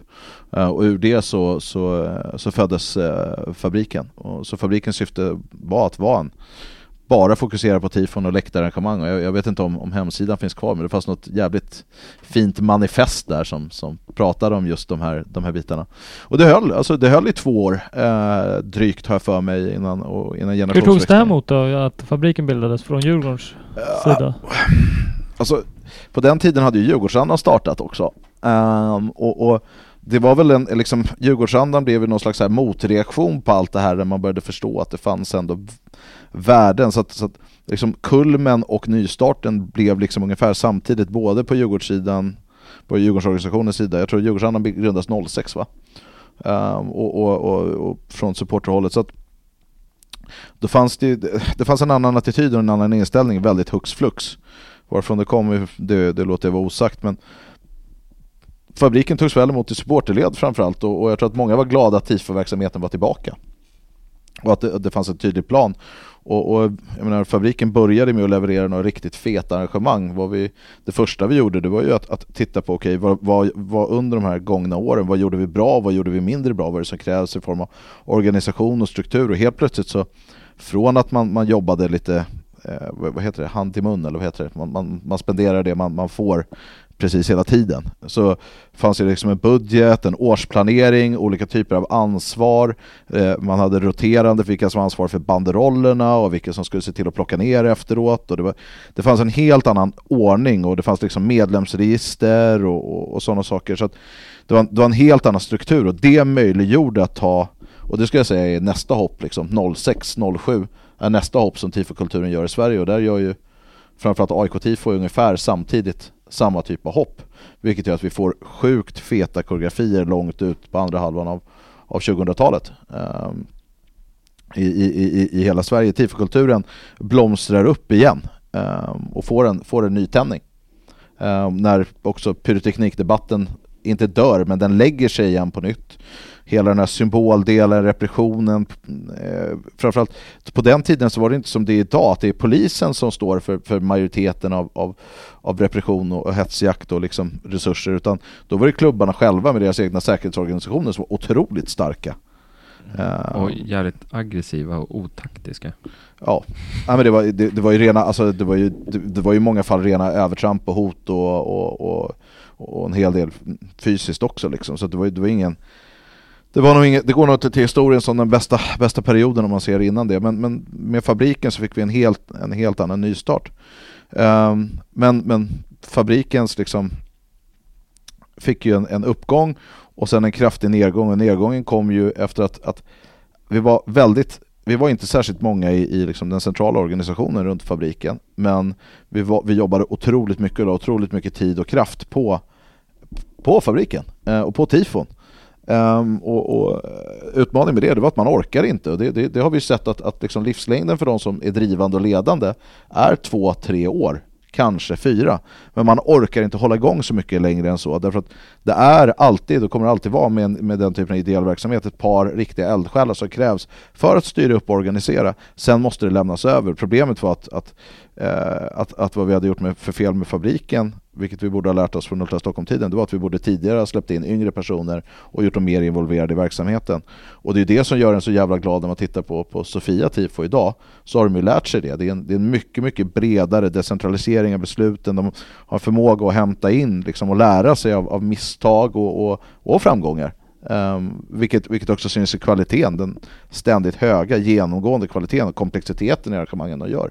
Mycket av det som görs idag, det hade ju varit helt jävla otänkbart bara för 5-6 år sedan. Lite därför jag hoppade av, eller typ bara därför jag hoppade av, för att vi var ju 5 man kanske, som innan varje match så var vi och hängde upp banderoller 2 timmar innan. Och det var inte så jävla roligt i längden. Sen, när alla andra var på puben och drack bira, så stod man i regnet och hängde banderoller liksom. Ja, så fick man någon timme bira-tid där. Knappt det. Och när arenan var tom så stod man och plockade ner och vek ihop de här lika regniga, mögliga och illaluktande och öldränkta och snus impregnerade grejerna liksom. Tog tillvara på gamla flaggor och sådär. Det är något som man orkar göra i några år. Och stämplar man ut, får en guldklocka. Ja, precis. Eller en blå klocka kanske. Snarare senare. Men fabriken-tiden är ju en alltså, jag tror att grunden till den moderna, den nya TIFO-verksamheten som vi ser idag, den lades nu under fabriken-tiden. Sen tyvärr så gjordes det många fel, många misstag och precis som med Ultra Stockholm kanske vi för lättvindigt lade ner. Man kanske skulle ha försökt bygga vidare på kulturen och traditionen, men peppar, det vi ser idag, oaktat om Sofia Tifo är, om man tycker att det finns ett värde i att räkna antal år en grupp har funnits, så är det fortfarande samma personer, samma kärna som finns runt, som som lyckas prestera sjukt bra och som tar med sig historien in. Så att vi har ändå fått en liksom överföring av alla de här grejerna in i den nya generationen, och där gör ju alltså grabbarna gör ett helt, både UCS och Sofia Tifo gör ju ett jävla hästjobb. De bär ju våran supportkultur på läktarna idag. Och det är inte mycket annat att säga om det. Man blir lite sentimental och lite stolt när man tänker på det. Är ni med någonting idag med Sofia Tifo och bidrar på något sätt? Eller? Ja, lite grann. Försöker. På vilket sätt? På Tifofix och sånt. Men sen av naturliga skäl så blev det inte så mycket förra året, men år ska jag försöka komma iväg lite mer. Jag har målat en del motiv och sånt, eller gjort originalen till några olika motiv, banderoller och OHs och sånt. Och sen har jag väl varit med på en del fix, varit med och målat. Försöker vara involverad i planeringen även, men det känns som om de som eldsjälarna nu, de har mycket bättre idéer, de är mycket hungrigare, de ser saker som jag inte ser i alla fall. Så. Sen vill man inte heller kanske lägga sig i för mycket i Precis, den delen av processen. När man inte står där och jobbar dygnet runt, då vill man inte heller lägga sig i små detaljer kring motiven och så här. Så det. Är det något tifo som ni har gjort som ni känner att fan, det här skulle vara svårt för dagens Sofia Tifo att leverera? Nej. Ingenting? Nej. Jag trodde ni skulle säga i det här Usual Suspects. Den målningen är bra. Usual Suspects, allting handlar ju om originalet där. Det är ju ingenting som är exceptionellt svårt i målningen. Jag menar, det görs... de gör grejer på frihand idag. Den är bra. Jag säger inte att den inte är bra. Den är svinfet, men jag menar att det görs grejer som de i princip gör på frihand idag, som är lika feta eller fetare än de 3 dygnen i Fryshuset som det jävla aset tog och måla. Men nej, jag har svårt att se någonting som jag har gjort i alla fall. Det enda man kan säga idag, det är att med de här nya läktarna med den typen av ståplats och så vidare, så är det ju jävligt svårt att göra feta arkkoreografier. Jag gillar arkkoreografin. Alltså jag tycker att det är fett, och det var ju en konst i sig, för att det är inte arkkoreografier är, när man höjer alltså svårighetsgraden, är svårare än vad man tror. Därför att det handlar så mycket om optiska synvillor och pixlar och liksom att få det att se rätt ut. Det kan se på ett sätt ut på skiss, och sen blir det någonting helt annat i verkligheten. Och det var bara erfarenhet. Det var bara att göra för att bli bättre på. Och där blev ju vi, både Ultra Stockholm och fabriken, riktigt, riktigt bra. Tycker jag i alla fall. Så att, men de förutsättningarna finns inte idag rent arenamässigt. Råsundas norra och södra läktare var en jävla dröm att göra arkkoreografier eller flaggkoreografier på. Sen har vi ju, om man tänker rent tifomässigt, så är ju den hemmaplanen vi har nu är ju mycket bättre för koreografier än stadion. Så att där har de ju en fördel liksom. Faktiskt. Sen tycker jag Djurgårdsfärgen där, den detaljen är jävligt bra. Någonting. Alltså den står ut lite, men genomförandet där är inte så, inget att hänga i julgranen tycker jag. Vi hade många coola idéer. Det kan man väl tycka att vi hade. Hade vi bara varit ännu bättre på att genomföra mer folk, så hade de blivit ännu fetare på den tiden. Det var alltid svårt att fylla ut längst ut i kanterna på helvete. Tycker jag ett tifo som jag värderar rätt högt, det var där mot Juventus, tror jag.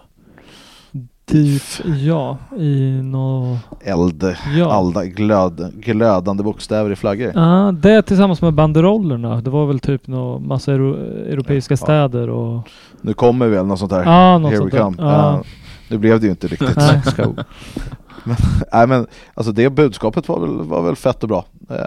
Tycker jag. Det var ett mer än stabilt Europatifo, får man bara konstatera. Lite grejer som vi har bommat och snacka om som vi kommer tillbaka till. Bortaresandet började ju också öka rätt rejält under 2000-talet. Hur kommer det sig? Liksom, för fortfarande fanns det inte något som idag att man kan trycka ut på sociala medier att nu är vi 5 bussar, nu är vi 6-7 bussar. Kom igen, skriv upp er. JK hade ju sin telefonsvarare som han ringde till typ varje dag och lyssnade. Japp. Tjena, hej, du har kommit till järnkaminerna. Och där kunde man få fram vad? De spelade in ett nytt, varje gång det fanns en uppdatering så ringde de in och spelade in på det här telefonsvararnumret. Och det var ju som en nyhetsbulletin som uppdaterades allt mer sällan efter liksom fanzinens intåg och sådär. Men 99.00 och en bit in i 01 i alla fall, så som det jag minns, så var det ju där man fick sin huvudsakliga information. Det var som en tweet. Ja, man ringde här, till tweeten. Här är det derbysamling, nu finns det en ny halsduk. Åk till Göteborg typ. Ja, det var på den. Ja. Oh ja. Det var liksom några minuter. En telefonsvarare. Och så var den proppad med det man behövde veta liksom. Japp. Och sen efter det så, jag menar, det är inte, vi så jävla gamla är vi ju inte att det inte fanns liksom internet. Järnkaminernas hemsida kom väl där i början av 2000-talet, va? Det fanns ju några Djurgårdssidor. Alltså dit.se's gästbok var ju någon form av forum liksom 99 och så. Det var väl typ ganska många som skriver på 114 som var aktiva där. Och så. Så fanns det Tifo Hooligans. Sant. Tifo Hooligans. Världens tyngsta sida. Och även där hade vi ett forum också. Där diskuterade vi mycket med andra supportrar från andra lag. Och sen in på AIK Tifo-forum som blev Global Tifo. Precis. Ja, det var när forumen styrde fotbollsvärlden. Bortaresorna.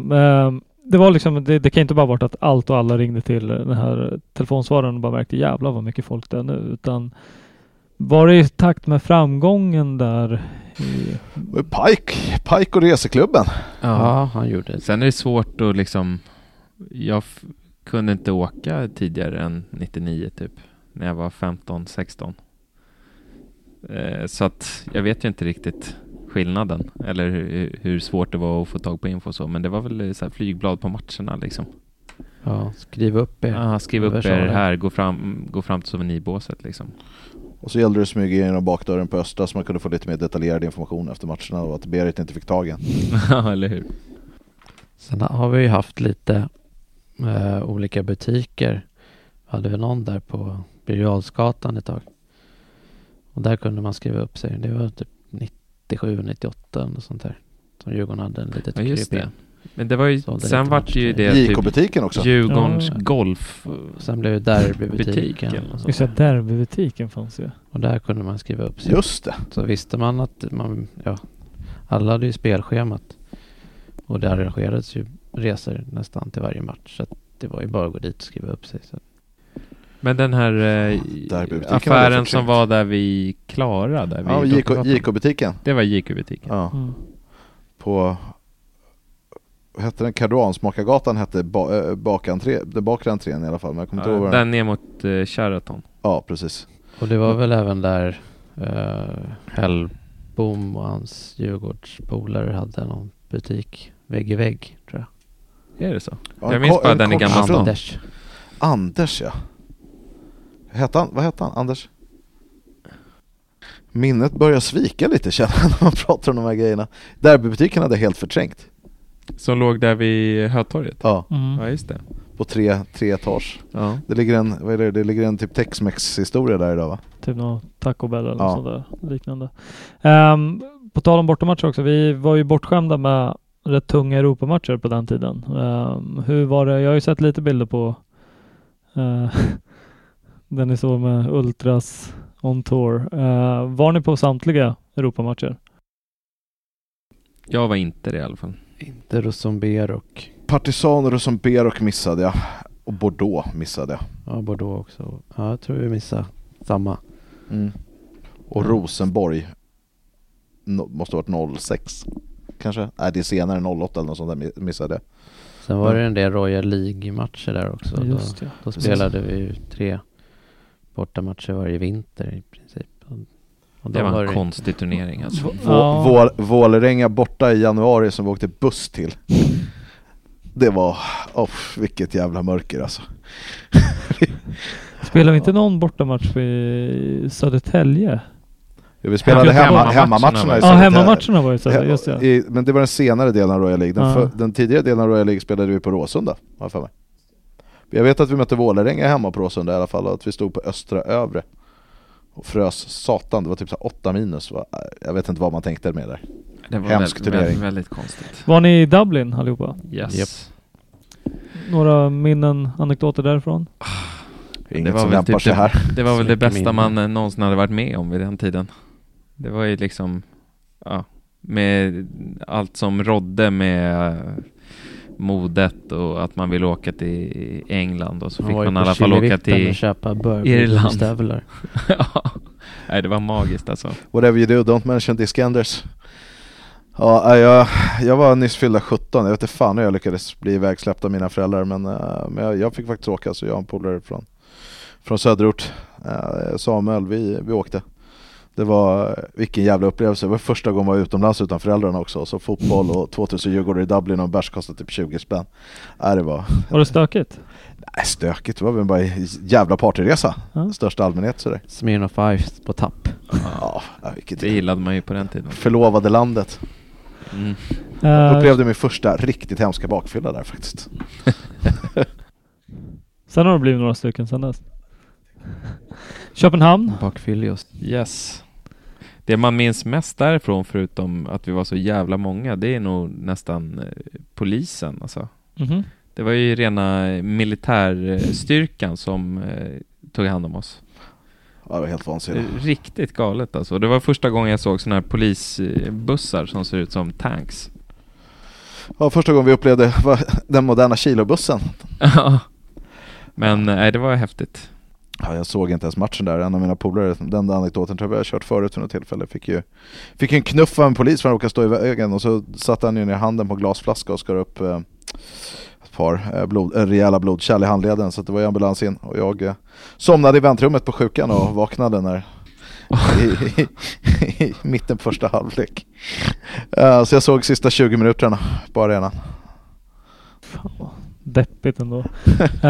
Var det någon utav er som var iväg till Utrecht borta? Ja. Berätta mer. Ja, du får gärna berätta, Christian. Vi kan nog ta en egen podd till den.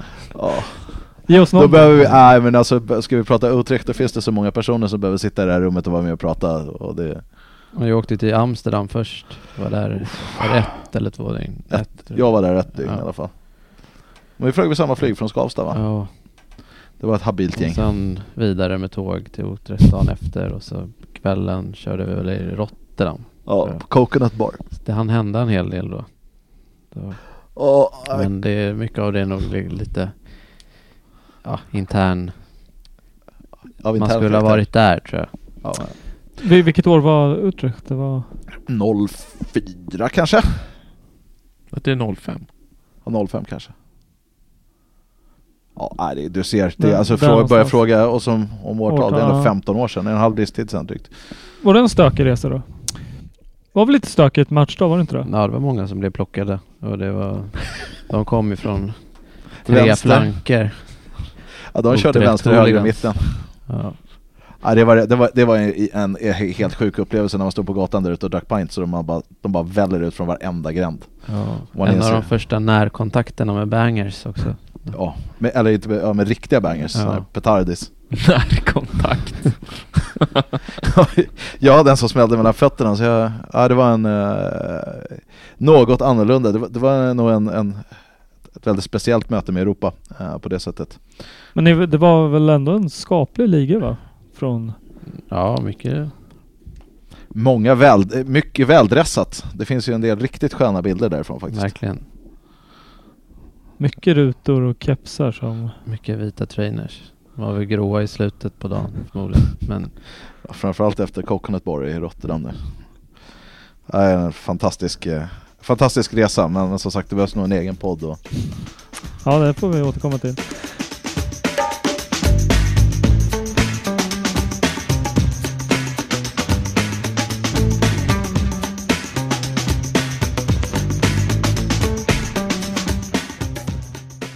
En grej som jag antar måste ha kommit på tal under er mest aktiva trumma eller inte?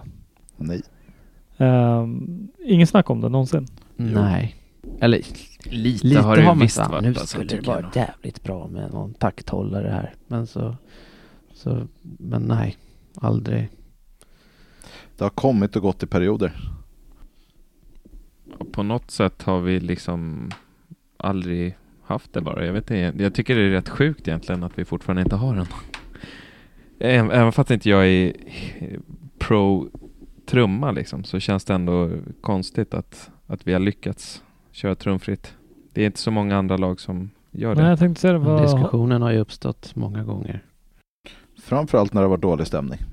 Och sen så lyckas vi med någon så här riktigt stark läktarinsats och så dör diskussionen igen. Och det där, alltså per definition tror jag inte trumman behövs. Och hade vi någonsin de enda diskussionerna när det ändå var så här, när man funderade på om det fanns något värde i det, då pratade man ju snarare om någon hårdare takt än de här liksom mer, vad ska jag säga, bombastiska, de här bom trummorna som många andra lag kör liksom.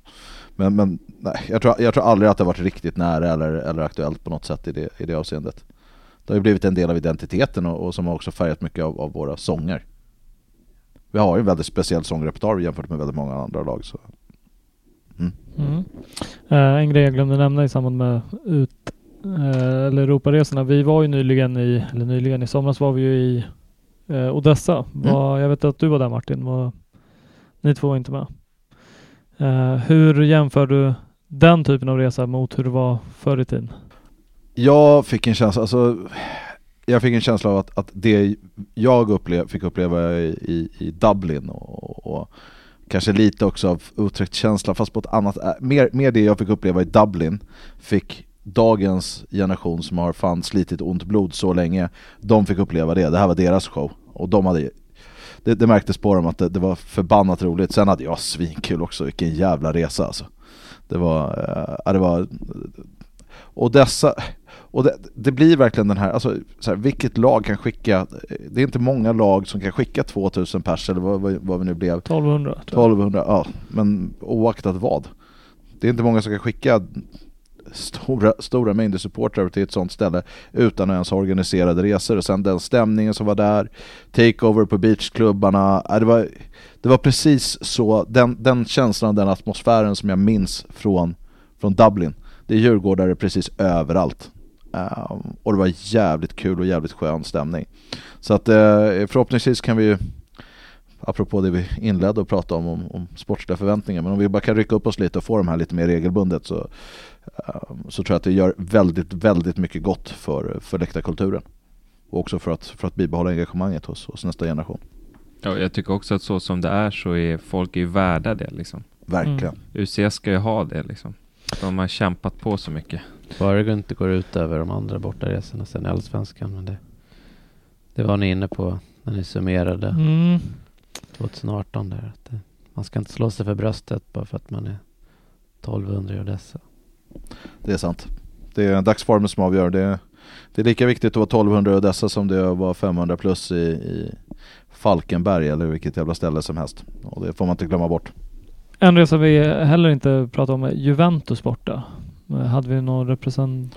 Ja, du och jag var där. Jag hittade precis en bild på dig från Juventus borta. Helt sjukt att jag inte åkte dit. Hur var det att liksom möta ändå ett så jävla storlag? Det kan man inte säga att Mariupol direkt var. Nej.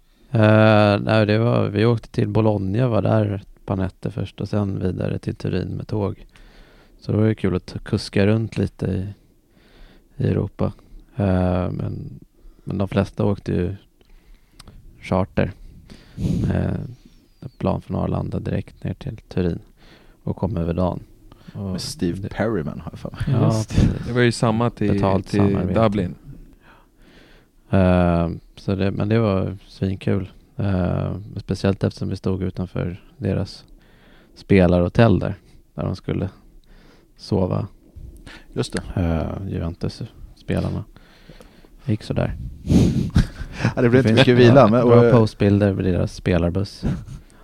På tal om vila. Den vilan vill jag minnas att det var några som försökte sabba också när Juventus skulle komma upp hit. Men det var Utrecht tror jag också. Nej, det är Juventus. Jag kommer ihåg, jag var på Tifo-fixet och du kommer in med stora ögon. Vi smällde av en bomb utanför. De. Betoning på dem. Men det var väl några som försökte störa Juventus nattvila där ute vid... Just det, du berättat några. Ja, exakt. Viktigt med tempus och personer. Skyller på att svenskan är mitt andra språk. Så. Ja, men det finns... Det var nog deras supportrar vi störde. Fast det var efter matchen på deras hotell. Det är däremot, det låter bekant däremot. Ja. Och även Dubliners hette det väl nere på Norrmalmstorg fick väl en renovering i samma veva. Det var deras samlingspub. Och just Utrecht, det var deras hotell. Ja, sant. Nej, det var några spännande år där. Cowboys. Vi hade ju ett år i exil på riktigt där vi huserade på Råsunda. Hur gick snacket inom leden då och varför? Det var för att stadion inte höll måttet utåt sett. Det var ju precis när det började diskuteras om arenor hit och dit och olika projekt. Så Tommy Jakobsson sa väl lite att det skulle vara så att sätta press på staden för att vi skulle antingen få en ny arena eller bygga om stadion. Eller, ja. Det gick sådär. Det gick sådär. Så det känns verkligen som det största mellanåret som någonsin har existerat i Djurgårdens historia. Jag kommer knappt ihåg att det var på någon match överhuvudtaget där ute. Det var ju på alla. Helt men sinnessjukt. det bara är liksom Och 04 va, kom vi fram till det. Ja. Men tänk nu bara så som många känner över att åka till Tele2. Tänk om vi skulle åka till Friends Arena varje hemmamatch och kolla på Djurgården inför 7000 pers typ. Alltså det var ju tortyr alltså. Ja, det var så fruktansvärt dålig stämning. Det var lojt. Klacken stod ju på östra nedre och var utspridd över hela långsidan. Och det fattades så mycket dåliga beslut runt och med hela det där året. Det höll ju på att ta liksom udden av en hel generation. Det hade ju inte kunnat hända nu i år. Med den supporterorganisationen vi har nu. Men det känns ju som precis som med allt det här med tifo, hur det har utvecklats med flera olika grupper och sådär, att även alla de här snedstegen och allt som hände med både säkerhet och som det här året liksom, det har väl varit lärdomar liksom, både för oss vid sidan men även för föreningen. Och det känns som att det kanske har svetsats oss samman på något sätt, men det var det kändes inte som att fotbollssäsongen ens började det året. Det var snarare skönt att den tog slut. Lite som det där är ett bortglömt år i Djurgårdens historia. Det är bara att konstatera. Det kan vi lika gärna stryka i historieböckerna. Men det är ganska bra om vi kommer ihåg det så att det aldrig mer får hända. Om detta må ni berätta. Precis, kom ihåg det nu alla barn. Ja, exakt. Alla yngre lyssnare där ute, gör inte om. Protestera jävligt högt och vägra om någonting liknande illa skulle någonsin inträffa igen. Ingen i dagens generation som orkar göra. Jag får hoppas att det finns några. Om ni får berätta det absolut bästa minnet från er mest aktiva tid. Ni får lyfta fram ett. Alltså om jag ska ta liksom ett generellt minne så måste jag nog nästan säga att jag vet inte om det är nostalgi eller vad det är, men stämningen och sången som ofta infann sig innan alla matcher och på pubbar och diverse samlingsplatser är liksom sånt som man kan få flashbacks från. För samlingarna var det händer liksom bättre, inte nu. Om det är någonting som var bättre. Det är mycket som är bättre nu, men om det var någonting som var bättre då är det samlingarna. Det kunde vara elektrisk stämning inne på de här pubbarna liksom. Och nu känns det som att folk går runt och avvaktar och liksom, då var det var världens drag alltså. Otroligt mäktigt. Jag hoppas att alla kände alla, det var liksom yngre och äldre. Visst, det är så ibland nu med, men jag hoppas att vi kan komma tillbaka till det, för det var någonting som var jävligt grymt med den tiden. Alla, alltså så här, Herbie James-samlingen, om man pratar om specifikt alla kände alla, det var en helt annan det var en helt annan grej. Man visste ju vad man skulle gå också. Det spelade ingen roll. När man kom ifrån så åkte man direkt till Herbie James när det var match. Och det var liksom, det var det som gällde, punkt. Man behövde aldrig fundera eller höra av sig eller någonting, utan det var liksom den naturliga knytpunkten om det inte var något väldigt annorlunda som meddelades. Ja, det är klart. Det minns man med glädje. Svarar ni samlingar allihopa? Samlingen och kläderna. En specifik samling är väl kanske Dublin borta första kvällen. Man har varit kuskat runt lite på dagen där. Varit nära att köpa Burberry-gummistövlar och sen gå till hotellrummet och sen ut när det börjar skymma. Och så hör man hur det börjar dåna några kvarter bort. Och det är helt igenimmat i någon pub där alla djurgårdare hänger. Och den ena ramsan avlöser den andra. Alla hänger där, man känner hälften, kanske 75%. Och det var ett av dem. Det var mäktigt minne. Jag har några foton därifrån i mina tifo-pärmar. Ja, de kanske kan komma upp i någon kanal. Det kan vi nog lösa. Jag har lovat att ta med 2 frågor här. Jag hade jag kom på ett specifikt tillfälle som var jävligt fett. Det var måste ha varit Guldfesten 05. Målerifabriken i Alvik. När det var första gången som det var riktigt många supportrar som var inbjudna.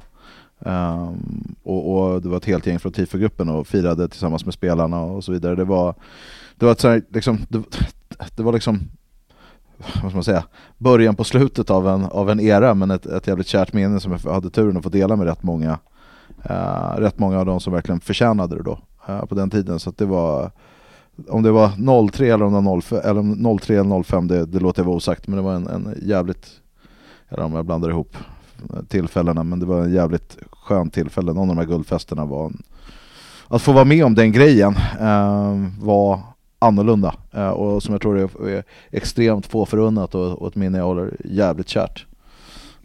Släpa bucklan upp för Kungsgatan tillsammans med Kim Källström efter något guld. Det är också ett fint minne. Den kan vi ta med oss. Lyfta bucklan med Patrik Amoa tror jag det var och Dembo på Café Opera, också en jävla fet grej liksom. Hur nära tror du att det var att cupguldet firades på målerifabriken i Alvik i år? Eller oj. Det känns långt borta. Tveksamt, men däremot så hoppas jag, tror jag, om det är någonsin från Djurgården som lyssnar på det här, så skulle vi peppar vinna ett guld inom en överskådlig framtid där det finns folk kvar, så se till att dra till en riktig jävla brakfest där man svetsar upp hela föreningen med allt från alla supporterdelar och om det är någon gång vi ska spendera pengar från den här berömda kassan, så är det fan då. Man ska fira sina framgångar ordentligt och låta så många som möjligt vara del av det. Skippa Taverna Brill och bjuda in fler. Bra sagt. 2 lyssnarfrågor som jag har lovat att ta med. Vi har en hälsning från Thailand och en undran om vilken var den mest äkta kepsen och den mest äkta skjortan när det begav sig. Mest äkta kepsen är skitenkelt. Det är en svart Prada-keps med den röda randen, och den mest äkta skjortan är helt klart en blårutig Lacoste. Jag skulle nog säga att det är en mörkblå Ted Baker-keps med ljusblå text och helrutig Burberry-skjorta. Jag tycker nog att Burberry-kepsen var den mest äkta. Om man hittade en riktig där rutorna hänger ihop. Ingen Thailands kopia som säkert frågeställaren. Vi kan kalla honom för Denkan. Ja, Denkan känns som han sprang runt i en fejkad Burberry-kepa. Han har för övrigt min Burberry-kepa hemma nu, så kan jag lämna tillbaka när du kommer hem. Ja, han har ganska stort huvud, har han inte det? Måste ha ganska stor keps. Och så ska han har töjt ut den något. Så ska jag fråga Martin om pärmarna. Pärmarna? Ja. Kan komma från en tifo-general. Tifo-pärmar eller? Är det mina pärmar? 3 stycken. Ja, det måste vara dem, eller? Det är Simon som frågar. Är det bokföringen, Martin? Ja, men bokföringspärmar. Jo, men gamla bokföringspärmarna typ 97, 98, 99 eller något sånt där. Då tror jag fortfarande ligger kvar ute i förrådet hemma. Och det är? Debet och kredit. Tifo, debet och tifo. Hoppas ni är nöjda med svaren. Vi ska ju fortsätta den här de här avsnitten och det är ett planerat avsnitt på fredag redan. Då ska vi sätta oss ner och surra lite 90-tal med Tommy Arvidsson, JG och Boding. Det låter ju riktigt kul alltså. Fredag kväll också. Yes. Vad ska vi ta med oss dit? Vad får vi inte missa? Bra sir. Jag tror att det är bara lutas tillbaka och åka med. Ni kommer aldrig komma hem igen. Vi har sagt att vi ska köpa nytt minneskort och lite fler batterier. Open end. Om Tommy håller samma klass på surret som man gjorde när vi fick åka med deras bussar när vi var små, så kommer ni få veta allt. Låt dem bara släpp dem lös. Det är många. Det är skönt att DIF-podden är flugan på väggen, för det är nog många efterföljande generationer som vill höra de där 3 legenderna surra. Jag fick ett sms här i sändning här också, och det är en Krille Nordin som ville hälsa till lyssnarna. Så jag tänkte bara lägga ut den här. Ja. Det var bara det. Det var det, han sa bara hälsa.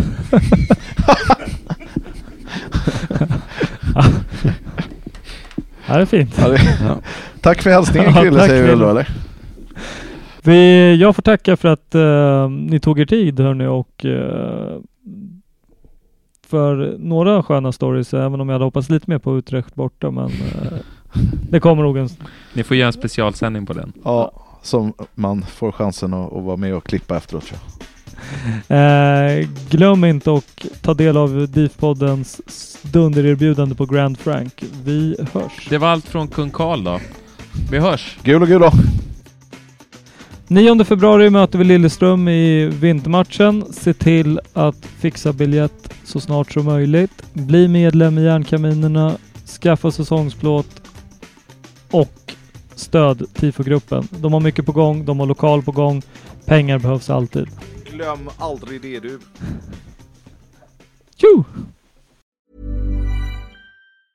A lot can happen in 3 years, like a chatbot may be your new best friend. But what won't change? Needing health insurance. United Healthcare Tri-Term Medical Plans, underwritten by Golden Rule Insurance Company, offer flexible, budget-friendly coverage that lasts nearly 3 years in some states. Learn more at uh1.com. Planning for your next trip? Elevate your travel style with Quince. Quince has all the jet-setting essentials you'll want for your next getaway, like European linen, premium luggage options, buttery soft Italian leather bags, and so much more. And it's all priced at 50 to 80% less than similar brands. Plus, Quince only works with factories that use safe and ethical manufacturing practices. Pack your bags with high-quality essentials you'll be wearing for vacations to come with Quince. Go to quince.com/trip for free shipping and 365-day returns. For the ones who work hard to ensure their crew can always go the extra mile, and the ones who get in early so everyone can go home on time, there's Grainger, offering professional-grade supplies backed by product experts so you can quickly and easily find what you need. Plus, you can count on access to a committed team ready to go the extra mile for you. Call, click Grainger.com, or just stop by. Grainger, for the ones who get it done.